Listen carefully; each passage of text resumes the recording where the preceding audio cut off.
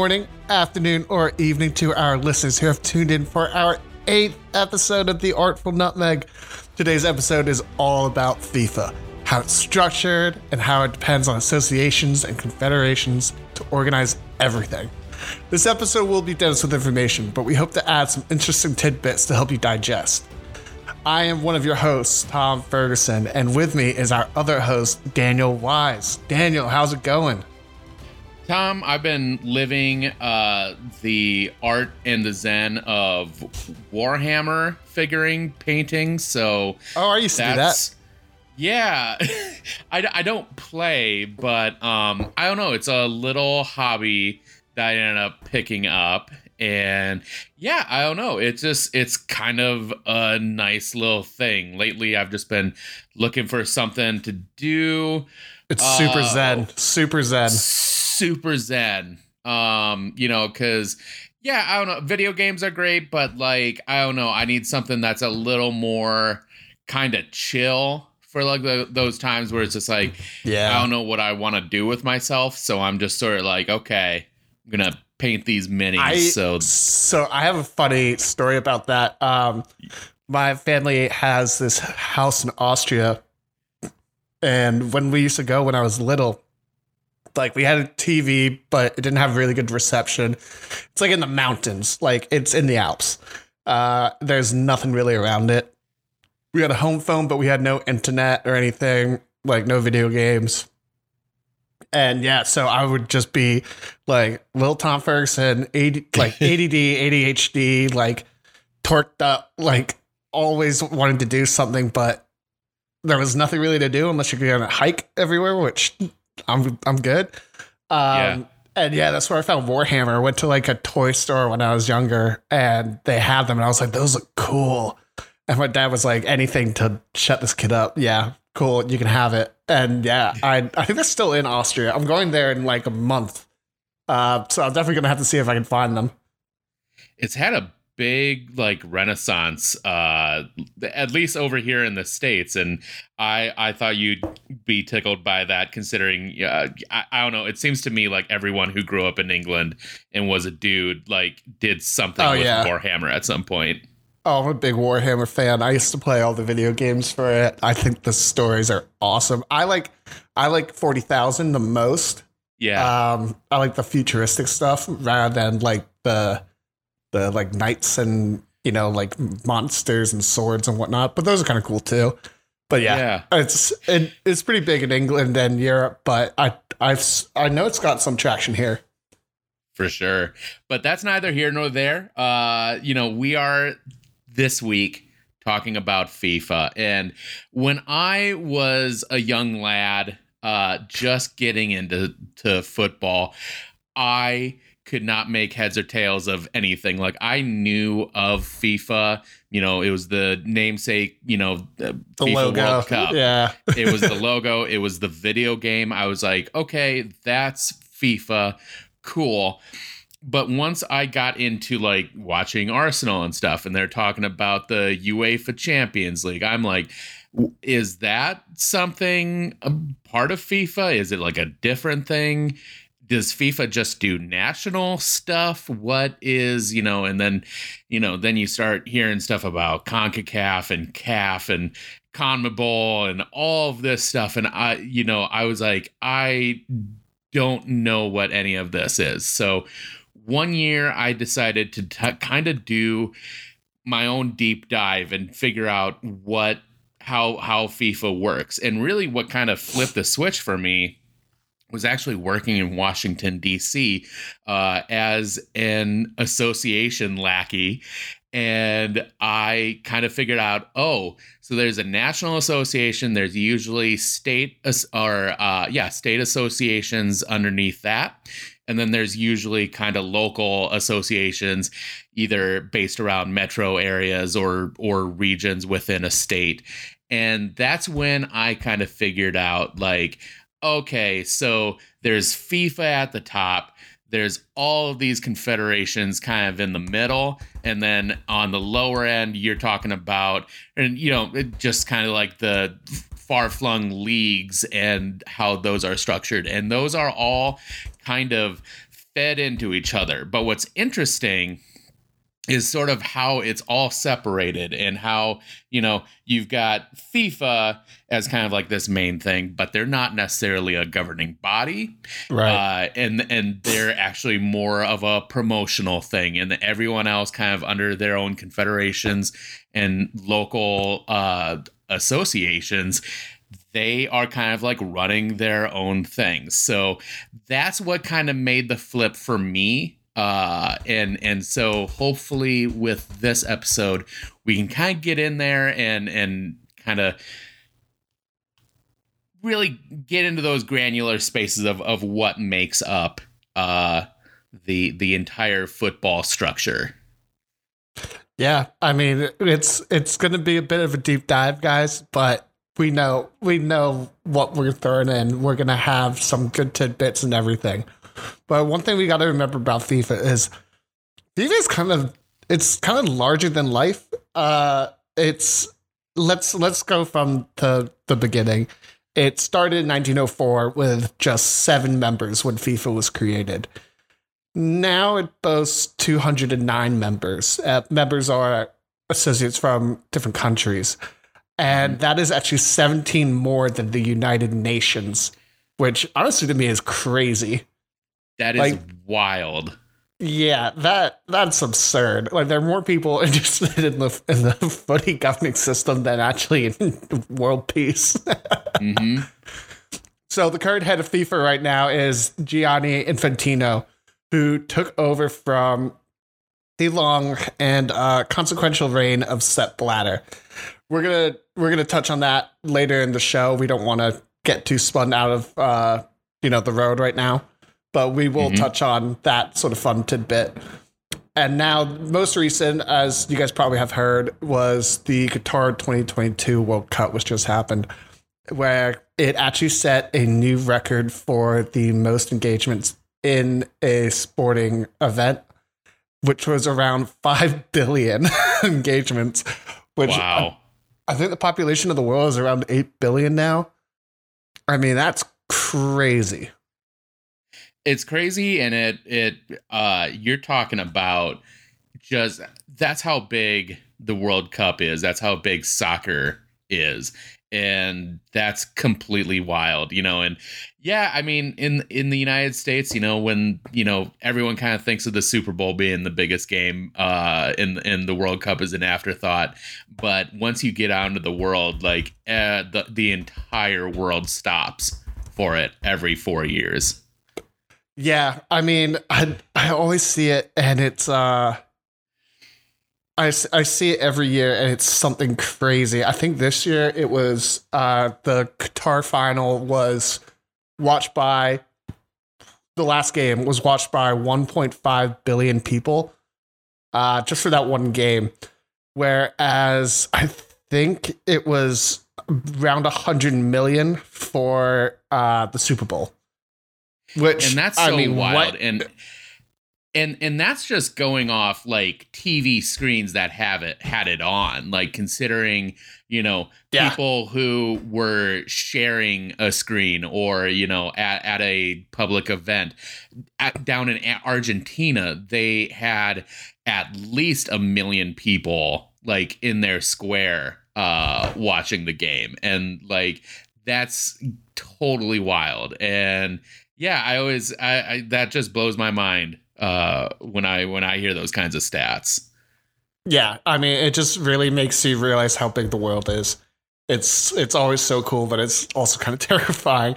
But let's go into the overview of FIFA and the associations that are connected with it. I know, Daniel, you've done some good research on this. Yeah, so with the FIFA Confederation Association overview, the world of association football isn't too different in terms of how, I kind of described the structure earlier. At the very top of this powerhouse is the Federación Internacional de Football Association, or FIFA for short. The name is often emblazoned on the yearly soccer video game or referenced whenever the World Cup comes around. The organization, like we said, was started in 1904 to centralize membership of national associations and organize and promote international competitions. FIFA does not govern the rules of soccer. That's a completely different body, and they are called the International Football Association Board. FIFA oversees 211 national associations, which are divided into 6 confederations. There's the Asian Football Confederation, the AFC, the Confederation of African Football, CAF, Confederation of North Central American and Caribbean Association Football, or CONCACAF. There's the South American Football Association, which is often shortened to CONMEBOL. And in Spanish, it is Confederación Sudamérica de Fútbol. I like that. Oceania Football Confederation. So that is Australia, New Zealand, and kind of like those tiny islands that are off in Micronesia or kind of in the middle of the ocean. And then lastly, and kind of like the most followed, is the Union of European Football Associations.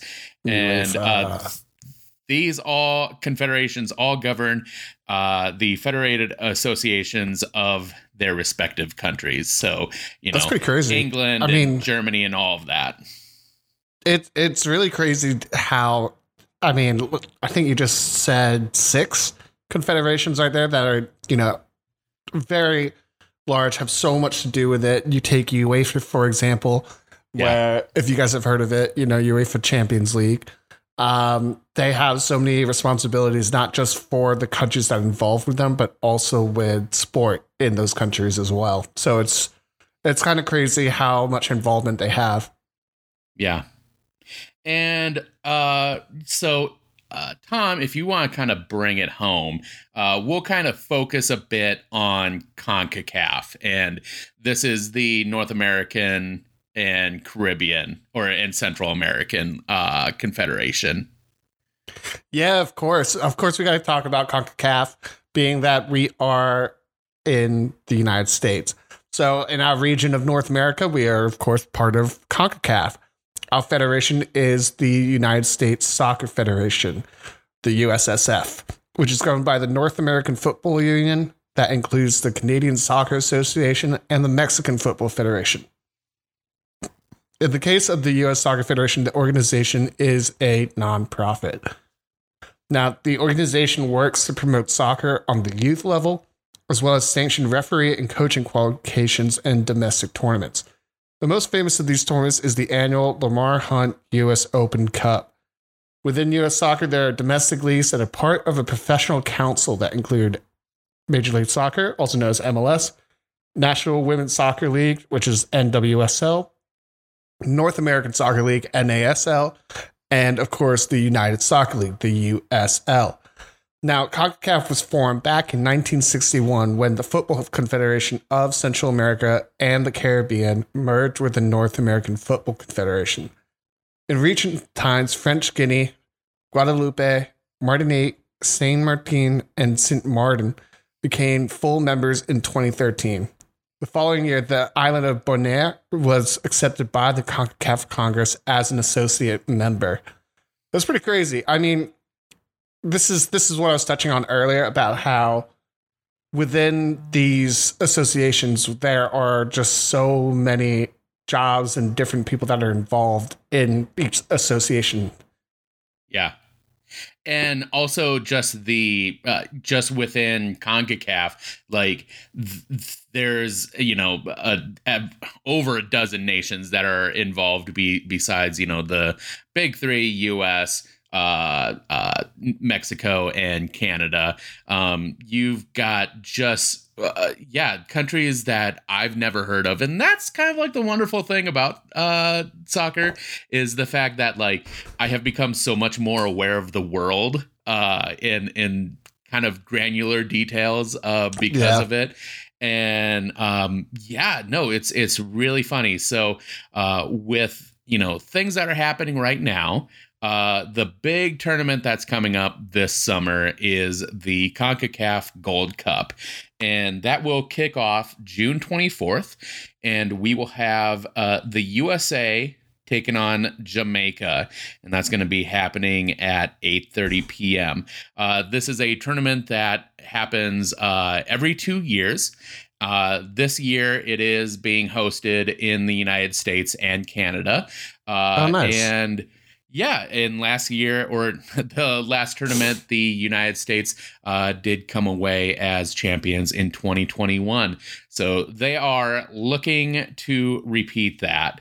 Every 2 years? That's crazy. Yeah, and so that kind of leads me to the next sort of tournament that they run is the CONCACAF Nations League.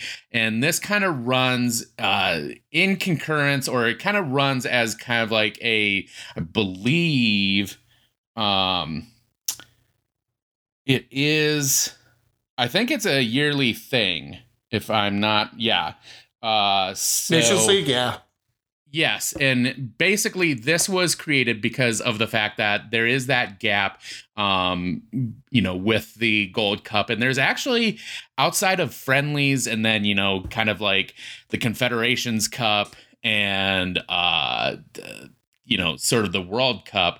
There's not a lot for sort of our national teams in this area to sort of compete in meaningful matches.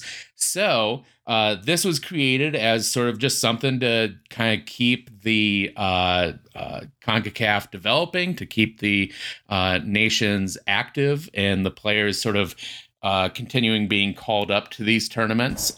So that is starting up June 15th, and you will have USA versus Mexico, and that will be kicking off at 9 p.m. I actually have a bit of a theory when it comes to sort of these tournaments. I think that by the time that we hit the 2030s, that there will no longer be things like regular international weeks that will be for friendlies. I don't think we're going to have friendlies anymore. I think that the way that it's set up is we have way too many like tournaments. Well, not too many, but we have so many tournaments that there isn't time for friendlies. And I think that was exacerbated a little bit with the kind of the change in the World Cup schedule this summer, being that it was a November World Cup over in Qatar. So yeah, it was very strange. And yeah, it seems like everything's getting kind of railroaded right now. So I can totally believe that, where at a certain point, yeah, friendlies, you may have like a handful, but that wouldn't be like a regular occurrence. Right. And I think for the consumer, it's like really big for, having matches that means something. Yeah. People hate it when it's like, I know I do this when it's like, oh my God, 2 weeks international break. Like, but it kind of helps when it's like, oh wait, this is a tournament. This is to see who's qualifying for this or that, or this is who's going farther in Nations League. It really gives it a lot more like pep. And sorry, go ahead. And that's not to say that friendlies don't really garner attention, because they do actually. Couple of the friendlies that I was able to catch in the U.S. was when Germany visited RFK Stadium, and the German B/C team got routed. I want to say it was 2-1 by our Golden Boys. By the good guys. That was 2013, so that was kind of like our pre-World Cup squad. So they were not the young Eagles that we have these days. Definitely kind of like the old guard. I want to say Landon Donovan maybe was a part of that. Clint Dempsey, Michael Bradley, and a whole bunch of other players. But Yeah, and I also caught USA versus El Salvador over at that not DC Stadium, the other one. Yes. Oh, I have some news on that actually. Oh yeah, okay, because we were talking about it a couple weeks ago. Yeah, so apparently it looks like this isn't confirmed, but this is the rumor that's going around that RFK is going to become the new stadium. It's going to get it's either going to get torn down and rebuilt, or it's going to be completely remodeled for the new Commander Stadium, which therefore gives DC a stadium that can hold 80,000 people, which is great. And I tell you what, they filled up RFK for the Germany visit, and that was borderline terrifying. You RFK's dangerous. felt like something disastrous was going to happen. That place. Anyone who knows, who has been to RFK, just the way the entire stadium would bend. Yeah, not just shake when people were like cheering and going wild, but like when everyone starts jumping, it like you could feel like inches of difference in terms of like the stadium's movement. I went to the last DC United game that was at RFK. Oh, I did too. That was great. Dude, and you like, I don't know why, but when I got in there, I was like, there's so much concrete. Oh my God, why have I never noticed how much concrete there is? It is. Like all the stands are just concrete slabs. Yep. It kind of felt like you're going into like a cave and like you're buying food off of like cave things. I was like, this place needs to go. But yeah, that place was a danger. But yeah, so then to get back to CONCACAF and sorry, to round out, little tangent. Yeah, what's going on? So that's the thing. This summer we're absolutely spoiled for soccer. Like it's wild because the last thing here is the CONCACAF Champions League, and Lord willing, an MLS team is going to win it this year. Probably could not be LAFC, but they will be taking on Lyon from Liga MX, and this is a yearly tournament that happens. This is, when we talk about Champions League, it's a collection of the best teams, sort of like, over in Europe, there's kind of like a larger pool, but over here, it's mainly MLS and Liga MX, and now we have an MLS team in the final. And so the first leg of the final is happening on May 31st at 9 p.m. Oh, nice. And then June 4th at 8 p.m. And that'll be kind of that second leg. And, that's a whole nother episode we could do. But in short, it's sort of like it's scored on aggregate. So the score of the first game gets considered into the score of the second game. Do they do the away goal advantage? Maybe they do, but that's a whole nother can of worms there. Oh, do they do that for this one? I'm not sure. I don't know off the top of my head. But do you wish they still had it? Because like I kind of wish they still had it. So it was probably as like a learning soccer type of person, it was the most confusing thing. Right. It was very much like I started to understand the offside rule, or I've always had an understanding of it, but the away goal advantage is my offside rule. I can't succinctly explain that even now, and I've been following this sport for 15 years. I was going to say, I can't explain the offside rule now either. It's just however the ref is feeling that day. Like that's basically the rule. For anyone that's not aware of what the away goals rule was, it was that obviously in games that were round of 16, quarterfinals, semifinals, you would have two legs. So you would play two games, one at home, one at away. But the interesting tidbit they put in this was that away goals counted more. So if you had more away goals than the other team and you tied, then you won. So I used to always sort of count it as like a goal is one. Yeah. An away goal is 1.1. 1.1. Okay. That's how I always looked at it.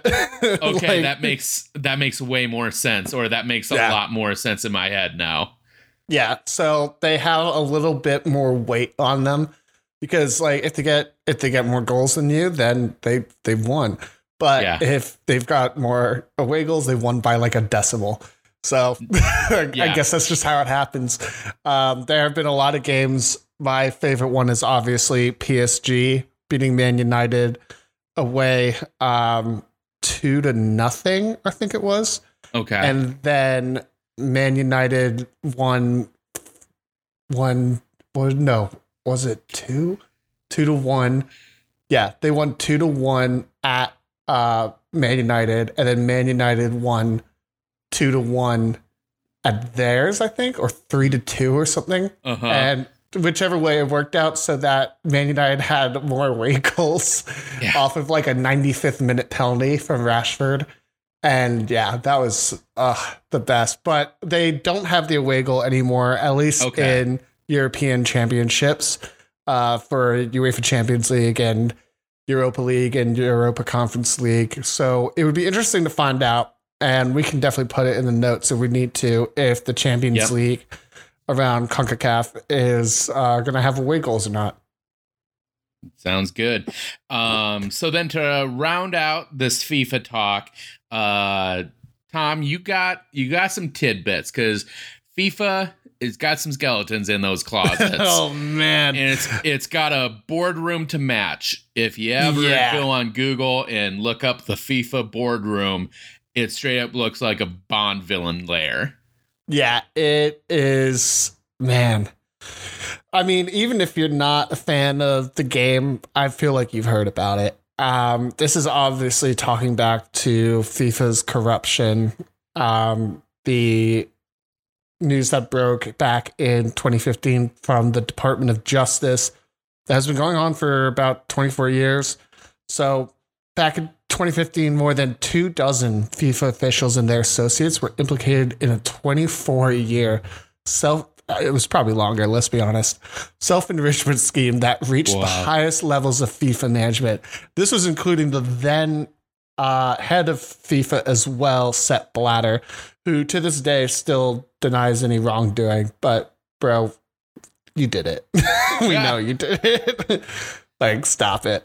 Now, central to the scandal were accusations of bribery connected to awarding of hosting rights for the 2018 World Cup and the 2022 World Cup. These countries were Russia, not the best human rights record and currently in a war, and Qatar, which was just not great human rights record and in a really like unfavorable place to host a World Cup. Qatar is a tiny nation.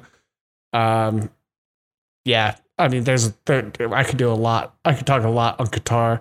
Lots of workers' deaths, lots of non-accepting rules that are in that country.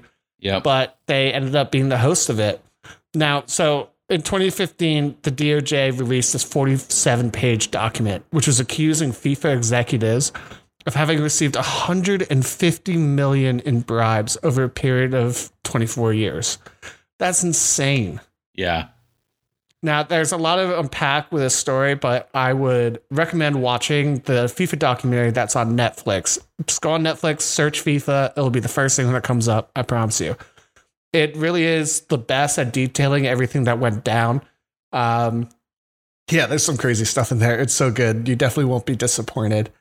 And I also have a fun announcement to say. I'm not going to go into fine details just yet, but happy to say that at some point in the next few months, we'll be having an interview with a former manager at FIFA. And of course, we'll give more details when things get more concrete. But yeah, get excited for that. We'll be going there soon. Yeah. And yeah, this person, he's definitely he's been kind of trumpeting kind of like a restructuring of FIFA, and it's really interesting. There's tons of stuff out there, so I'm excited to kind of like dive into that, get that information, and have like a really good interview for that. It'll definitely be a good one. Definitely one you guys want to watch. But from now, let's go on to our news stories that are happening right now. Daniel, you want to start us off? Yeah. So right now, there is kind of a bit of a shakeup with the women's Ballon d'Or. I guess, sort of election or runnings or however you want to say it. But the Barcelona star Alexia Patella tore her ACL. So she, last year won the Ballon d'Or, was a huge front runner this year. And Goal.com has a really good rundown of the top 15 women who are up for the Ballon d'Or. A lot of big names. Alex Morgan is on there. Frida Manum from Arsenal is up there. Another Barcelona player is also kind of in that top spot. Aitana Bonmati is a huge favorite for it. But yeah, this is kind of, if you want to get a sense of like what players to follow with the Women's World Cup coming up this year, this is kind of an article to look at. You're going to see some other familiar names. Sam Kerr is up there. So yeah, that is a pretty solid article and gets you ready for the Women's World Cup. Second, who do you want to get it? Oh, Alex Morgan. Of course you do. I want it to be yeah. I want it to be, what's her name on Barcelona, the defender. That would be, what's her name? Oh, Mappy Leon. She's so cool. Okay. I follow her on Instagram. She's just a cool person. She's got this neck tattoo that's just like, it says something like "never expect the unexpected" like on her neck. I was like, that's so badass. So Mappy is fifth in the running as a defender. 5 goals, 6 assists, 23 clean sheets, and she's also the Liga F and Spanish Super Cup winner. So those are great stats for a defender. That's awesome for an award that defenders like do not ever get. I mean, yeah, that would be amazing. Unlikely, but very cool. Going on to our next thing, which is very interesting because this happened in the last week. PSG will not be giving a new deal to Lionel Messi amid his suspension, where he took a agreed upon trip to Saudi Arabia. It's a very Ronaldo thing to do. Yeah. So it's been a curious case, and this happens, I want to say, like every 2 or 3 years with PSG, where they're so overloaded with a lot of talent, but also huge egos, heavy management. And, this has been wild because typically when you talk about fans sort of protesting against a club, it's typically because of bad ownership. However, there were fans not only, sort of protesting Messi. So there were fans also protesting against Neymar and actually, demanding that he leave the club. And they showed up to his house. And so this prompted PSG to release a statement essentially condemning what the fans were doing. And it was kind of a wild thing on Twitter. The blue check marks were a flutter, and it just seems really, really messy with that club, and not no pun intended. But boy, PSG just they can't catch a break this season. It's been kind of rough for them. Yeah. Have you seen the recent news on Neymar? The rumor? Because I have. What is it? That Man United is apparently discussing a trade for him, and it's getting to the advanced stages. I love it. I freaking hate it. I love it because I know you hate it. So. Oh man, I've been there before. I don't need another drama king on this team. Like, dude, why? It's just, it kills me. So yeah, I'll probably buy the jersey. Let's be honest. Oh yeah, you will. Absolutely. Yeah, I definitely will. I will. You're feeding into what the Glazers want. Oh, they better be gone by that. But, like, they better be gone. I'm so over it. So yeah, bad times, or bad times at Ridgemont High, trouble in paradise. That's PSG right now. And next up, you've got the CONCACAF Council discussing a proposal to launch a CONCACAF women's club competition. And nice. Yeah, I think that's awesome. I think having a women's, club championship is a logical step. They have, they're starting to step up in terms of putting official, sort of women's competition in CONCACAF, and so going beyond nationwide competitions is actually getting into the club part of that. So very cool addition to that. Tom, you got some other additions in here. No links as of yet, but I will definitely enter those. But what's troubling you? Man United sucks. I just put that because I'm just frustrated. Today they lost 1-0 from a 99th minute penalty, which what the hell is a 99th minute penalty? I guess this is sort of karma for that one time that we got a penalty after the full whistle was blown. So I'll take it on the chin. But yeah, still holding on to that top 4 spot. It's getting a little close, though. We have a game in hand. Giving Brighton hope for some Champions League or Europa League football here. Yeah, so between them and Liverpool, I mean Spurs is there too, and Aston Villa, but I don't think those two teams are doing a thing. Like, that's come hilarious. on. Yeah. Yeah, so we'll have to see. There's a lot of juggling. I think Man United's probably got the easiest schedule out of all those teams, but we're also Man United, and recent history has shown us that we are very good at bottling these things. Yeah. But who has had a very bad season is Chelsea, who are currently closer to relegation than to the top 4. They sit in 12th place with 39 points.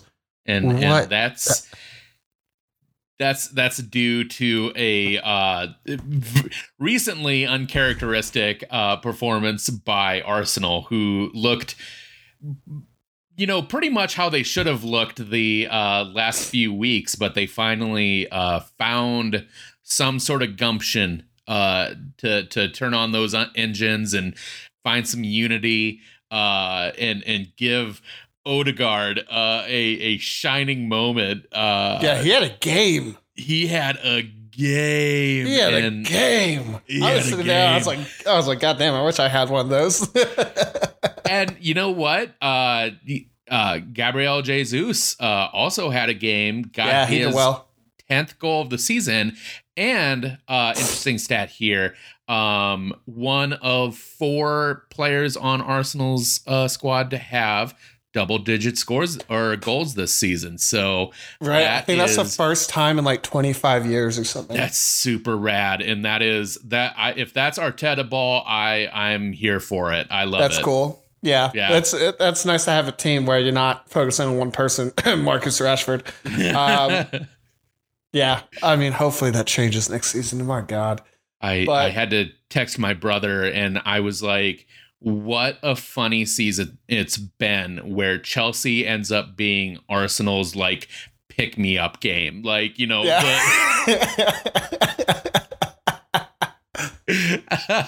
That's so true. They're like, oh, lads, we've got this one. This is Chelsea, the easy one. Confidence builder.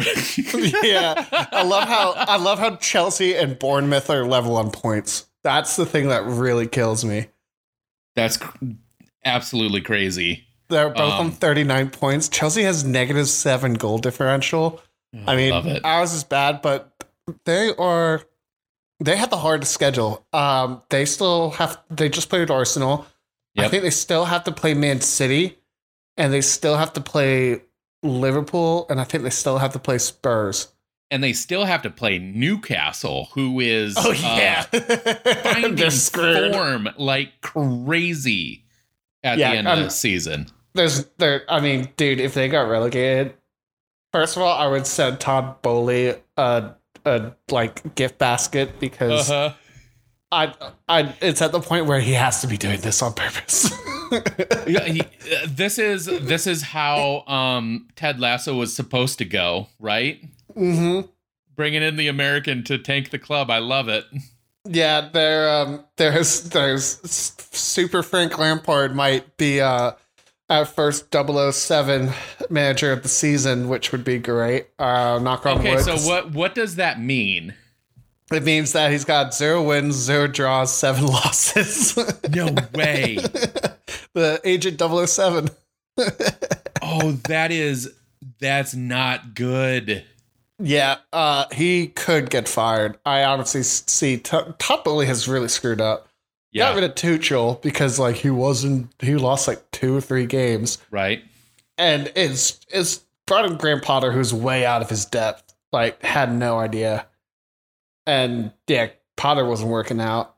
Potter should have never left Brighton. Oh my God, what a mistake. And now, yeah, Super Frank Lampard is just trying to hold down the fort, and he's doing a terrible job. I love it. Yeah.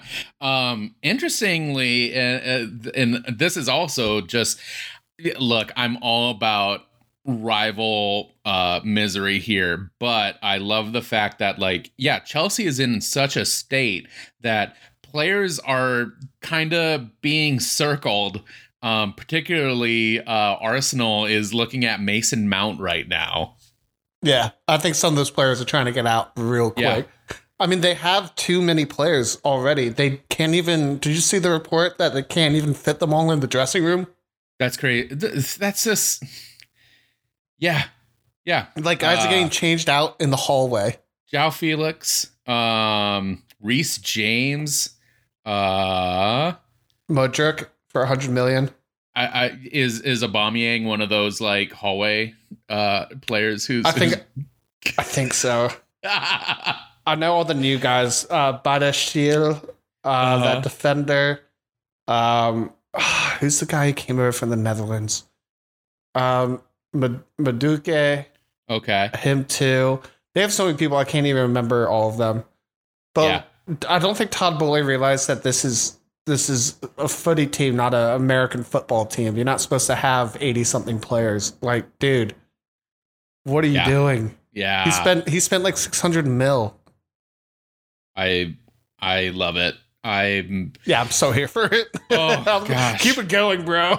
Yeah. But yeah, no, that's really wild. And I guess the next logical step is, you know, how do things shape up at the end of the season? So it's actually really frightening how low of a gap there is between where Chelsea is at 12th and Nottingham Forest at 18th. It is 9 points. 9 big points. 9 very big huge points. And yeah, so right now you're looking at Nottingham Forest, Everton, and Southampton. Southampton, it's probably, you know, happy trails. You know, see you in the championship. They're too deep. I'd be interested to see where their best player, and I think he's also now the record holder for free kick goals. I think he got it from David Beckham this year, which like what a shitty season to do it on. Like the season you get relegated, you break the record, or tie the record. But yeah, James Ward-Prowse, he'll probably be going somewhere. Man, poor Theo Walcott. Yeah, poor Theo. I mean, I don't feel that bad, but still. So what do you think? Who's your top 4? Who's your bottom 3? So I think, oh man, it's so tight because you've got Liverpool just 4 points behind Man United. Looking at the rest of their season, I think, it's very winnable. Manchester City is going to be really tough. Oh no, that's a friendly. My bad. Or that's a FA Cup final. My bad. Man United, Man City. Yeah, we have a really easy schedule. They do have a really easy schedule. If they get all the points, I could see them staying up. Newcastle, on the other hand, looking at Arsenal, Leeds, they could definitely stay in top 4. I personally think Leicester City. Yeah, I personally think this top 4 is going to be the top 4. That's my thought. So I don't know. Like the way the table is, Man City's going to win. Arsenal's going to get second. Newcastle's going to get third. Man United are going to somehow hold on to 4th. I'm looking at this. I am praying that somehow with the Champions League semifinal and potentially final thrown into the mix. I mean, looking at it, Brentford. They Chelsea, have a pretty easy schedule. Chelsea, but Chelsea's Chelsea. Brighton, Everton. It's just. There's no way they're dropping points. That Brighton game will be tough. Actually, they play a very similar system, which is sort of high press, but also like high in possession. Like Man United didn't get near the ball today for most of the game. And that's De Zerbi. He's been doing that at Shakhtar. That's why Shakhtar was knocking off people like Real Madrid and Champions League. He's a very good coach. That's sort of the thing. Arsenal taking on Newcastle and Brighton to round out. And then the last game is Wolves and then Nottingham Forest before that. So not terrible, but the next 2 games could be ones where Newcastle and Brighton could find some joy, and I hope that doesn't happen. But that Newcastle game is definitely your hardest, being away at St. James. I think they've lost. They've lost once at St. James this season, and that was like a 94th minute winner from Liverpool, and it was like total BS. It shouldn't have happened, but they are strong. I mean, when we went there, they walked us out of the park. Like they took a dog for a walk. It was bad. That's sort of the thing is like Arsenal. I mean, they got to get every single point. I don't, maybe the Chelsea game gave me some hope where I'm like, okay, maybe something can happen. But is City with a game in hand still, I think, or is it still 2 games? They've got one game in hand, and they're 1 point ahead. I tell you what, I hope. I hope something happens, maybe Leeds find some muster, and that's sort of the thing is for the most part, City is in a position, and look, they're just too good right now. So I am speaking way off, like from how things are really going to go. You're not speaking, you're praying. You know what? I am manifesting something, but I'm hoping 1 or 2 of these teams that are, on that, relegation, beach essentially, will pip one over on City. If that happens, I'm going to be full bore into insufferable. until the end of the season. If this turns out to be like a, 2012 City and Manchester United type of situation, I would be. I don't want to remember that. Yeah. I don't want to remember that. Oh God, I the worst year. Love it so much, but Aguero. Yeah, yep. But yeah, I mean, Haaland, shoot me now. So another, thing is, we had alluded to it, but Haaland had broken the single season scoring or goal record with 5 games left. 35 with 5 games left. Not only that, but what is it? In 400 games, Pep Guardiola's squads have scored 1,000 goals. Yeah, that's absurd. That's like 2.3 goals a game or something like that. Like it's completely insane. It's partly our fault. They usually score 6 on us. Sorry, we've definitely screwed that average up a bit. The funny thing about Pep and Haaland is, do you remember end of last season with Aguero? And he was like, we will never replace him. We will never replace him. And then he replaced him with a guy who literally broke the scoring record in 33 games. It's like, dude, come on. The memes that have been coming out since that, particularly with people who were really trumpeting, I think it's called the Germany tax or something like that, where like a really great player coming over from Germany, right, usually kind of either has a rough go early on or kind of flounders in the EPL. I can name 2 immediately: Sancho and Schweinsteiger. Yeah, so it's one of those things. Oh yeah, Manchester United. I like Schweinsteiger's was so bad. Yeah, it was worse than Sancho's. Sancho is just, he's had some issues, but yes, yeah. So the thing is, a lot of pundits were saying like, yeah, people are giving him way too much credit. There was one I was seeing where this guy was basically saying like, it's disrespectful to the institution to say that Haaland was going to come over and win the Golden Boot. And so he says that, and then it cuts to like It's Always Sunny in Philadelphia, kind of the song that plays, and it says Haaland did it. So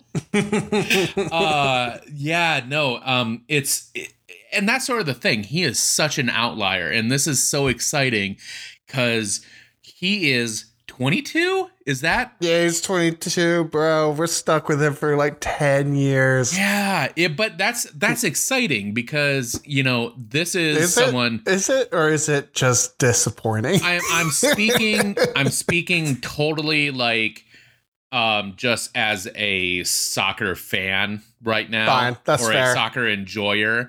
Is that is super cool that like this guy is like the next thing, and like we're gonna see so many years of him being a force in the league if he stays fit.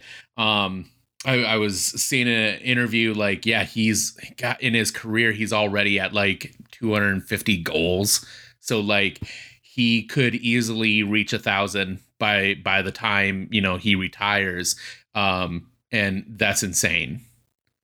Yeah, I mean, I bet he breaks his own record. Yeah, I wouldn't be surprised at all. So what's your bottom 3? What have you got? Yeah, so bottom 3 is interesting. Leicester City is in such a state right now. That's who I was looking at too. I just do not see them staying up. Everton, they are on the cusp. I can't imagine an EPL season without Everton up there. Arsenal and Everton are the only clubs to have never been relegated. So that's exactly like, I feel like, and then the Merseyside derby is, essentially, I don't know, does that go kaput? Does that, end, outside of maybe an off chance, FA Cup or Carabao Cup draw. Yeah. I mean, that was the big thing when Leeds went down back in 2002, because Leeds used to be a really good team, and they're so class. They're so, especially in the 80s, they're so close to Manchester that those games were like, it was a really good rivalry. And it's super violent. But then, they disappeared for like 20 years. And it was like, all right, well, like, I guess that's gone now. I don't want to see Everton go down. I don't. I refuse. I would say. Plus, I like beating them every year. Yeah, and that's the other thing is I don't know. I don't have a huge connection to Leeds. If anything, if anyone's ever read the book or seen the movie, The Damned United, about great movie. Yes, Leeds manager. What was his name? Rory McIlroy. That's not it. Okay. That's not it. That's not it. But it's Brian Clough. Yes. Okay. So, that is sort of like the cultural touchstone, but, it's this, I like the Toffees. I like them, and I hope they stay up.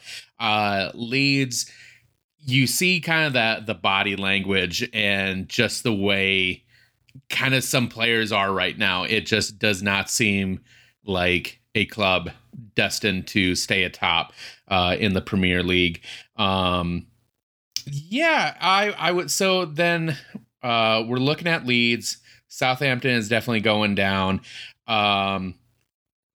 Southampton, Leeds, Leicester City. Okay. Yeah. I'm going to go.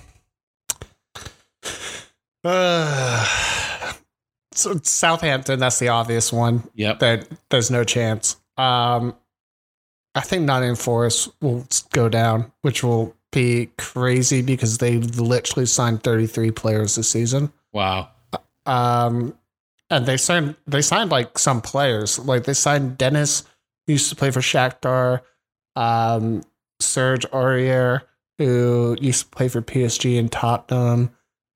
But they as a team do not click. They paid $40 million for their attacking midfielder. I'm forgetting his name, but they spent $40 million on him. I would say it's going to be Southampton, Nottingham Forest, and I don't want to see Leeds go down, but it's probably going to be Leeds. They look like a mess. Leeds' remaining games include Man City, Newcastle, West Ham, Tottenham. Yeah. Yeah. Okay. So Leeds. I definitely got Leeds. That's not easy. I don't think they'll win any of those games, to be honest. Even though West Ham's close, West Ham is looking a lot better. It's kind of crazy that West Ham are at 15th and they're in the semifinals of a European tournament. That's kind of wild. But so let me make a case for Southampton real quick. Looking at the last 4 games for Leicester City, they've got Fulham, Liverpool, Newcastle, West Ham. God, does everyone have to play Newcastle at the end? Yes. God. Nottingham Forest has Southampton. I think that's a win or a draw. Chelsea, they could win or draw. Yeah, Arsenal, Chelsea's so bad. Arsenal, not I feel is going to come away with that. But then Crystal Palace. Crystal Palace are pretty good. They've been really good since Roy Hodgson came back. I mean, dear God, that man needs some rest. It's 83. I think if they can get at least 3 points out of that, I think they stay up. That's my case for Southampton. No, they need more. They need at least 7 to get out. I mean, it is currently a 3-way tie, essentially for 18th place. All of them are at 30 points. Everton they're a point behind. Up. So, Everton for the remainder of the season has Brighton, Man City, Wolves, Bournemouth. Oh, that almost looks like Everton could go down. It could almost be Leicester City and Everton going down with Southampton. That would be crazy. I don't know. I would say Nottingham Forest has an off chance to stay up. Yeah, they definitely have a good chance. I think I honestly just want to see it. They've let in 60. They've let in the third most goals this year. They've let in 62 goals. That's poor. They leak, which is crazy because that goalie is Navas over from PSG who came in January. Yes, look, Keylor Navas, pride of CONCACAF, great keeper for ever and ever. But yeah, he's great. I mean, the defense is terrible. He is like 49 years old. How old is he? I didn't realize he's old. He is 36. He was born December 1986. So he's on this. He's an 80s baby. He's an 80s baby. He's my age. That's pretty wild. Do you want to be goalie for Nottingham Forest? Man, it's just crazy that like a goalie who's from PSG is like in a relegation battle. That's crazy to me. I am a large, unathletic man. I would blow out my knee on my first outstretch attempt to save a first ball. Goal kick. Yeah. I mean, even first goal kick, I could probably tear my ACL. I could definitely see that. I tore my my hamstring when I was kicking up a ball up a hill before a Columbus Crew game. Nice. During just a kick around on my 30th birthday. So no, that was your retirement day. That was my retirement day. I would say I retired from playing the game 2 years ago. Yeah. I went up for a header and came down uneven footed, and I landed and my left foot went on the outside, and I ended up tearing every single ligament in my left ankle. It is rough getting old.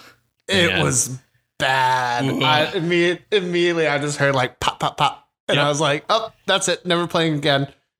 Terrible, man. This game takes a toll. But mine was a snap that was about as loud as a shotgun. Yeah, exactly. When you feel it, but you hear it, you're like, oh no. Yep. It's over. It's done. Yeah. But on that happy note, I guess we should we should turn tail. Yep. Yeah, if you want to take the honors there. So you guys hope you guys have enjoyed the episode so much. This has been a really good one. I've really enjoyed it. Looking into the inner look of what FIFA is. And please guys, go to the show notes, check out some of the links we put in. And we'd also love to hear some feedback. So please leave comments, leave a rating. Let us know what's up. Message us on Twitter or Instagram. We're very easy. Yeah. And with that, my Instagram is TIFerguson94 over on Instagram. And then you can find me on Twitter at SnitchMcConnell. And Daniel, where can the good people go and find you? Well, Tom, you can find me on Twitter at Daniel605Wise and on Instagram at Professor SDFC. You can find The Artful Nutmeg on Twitter and Instagram. Just search for The Artful Nutmeg.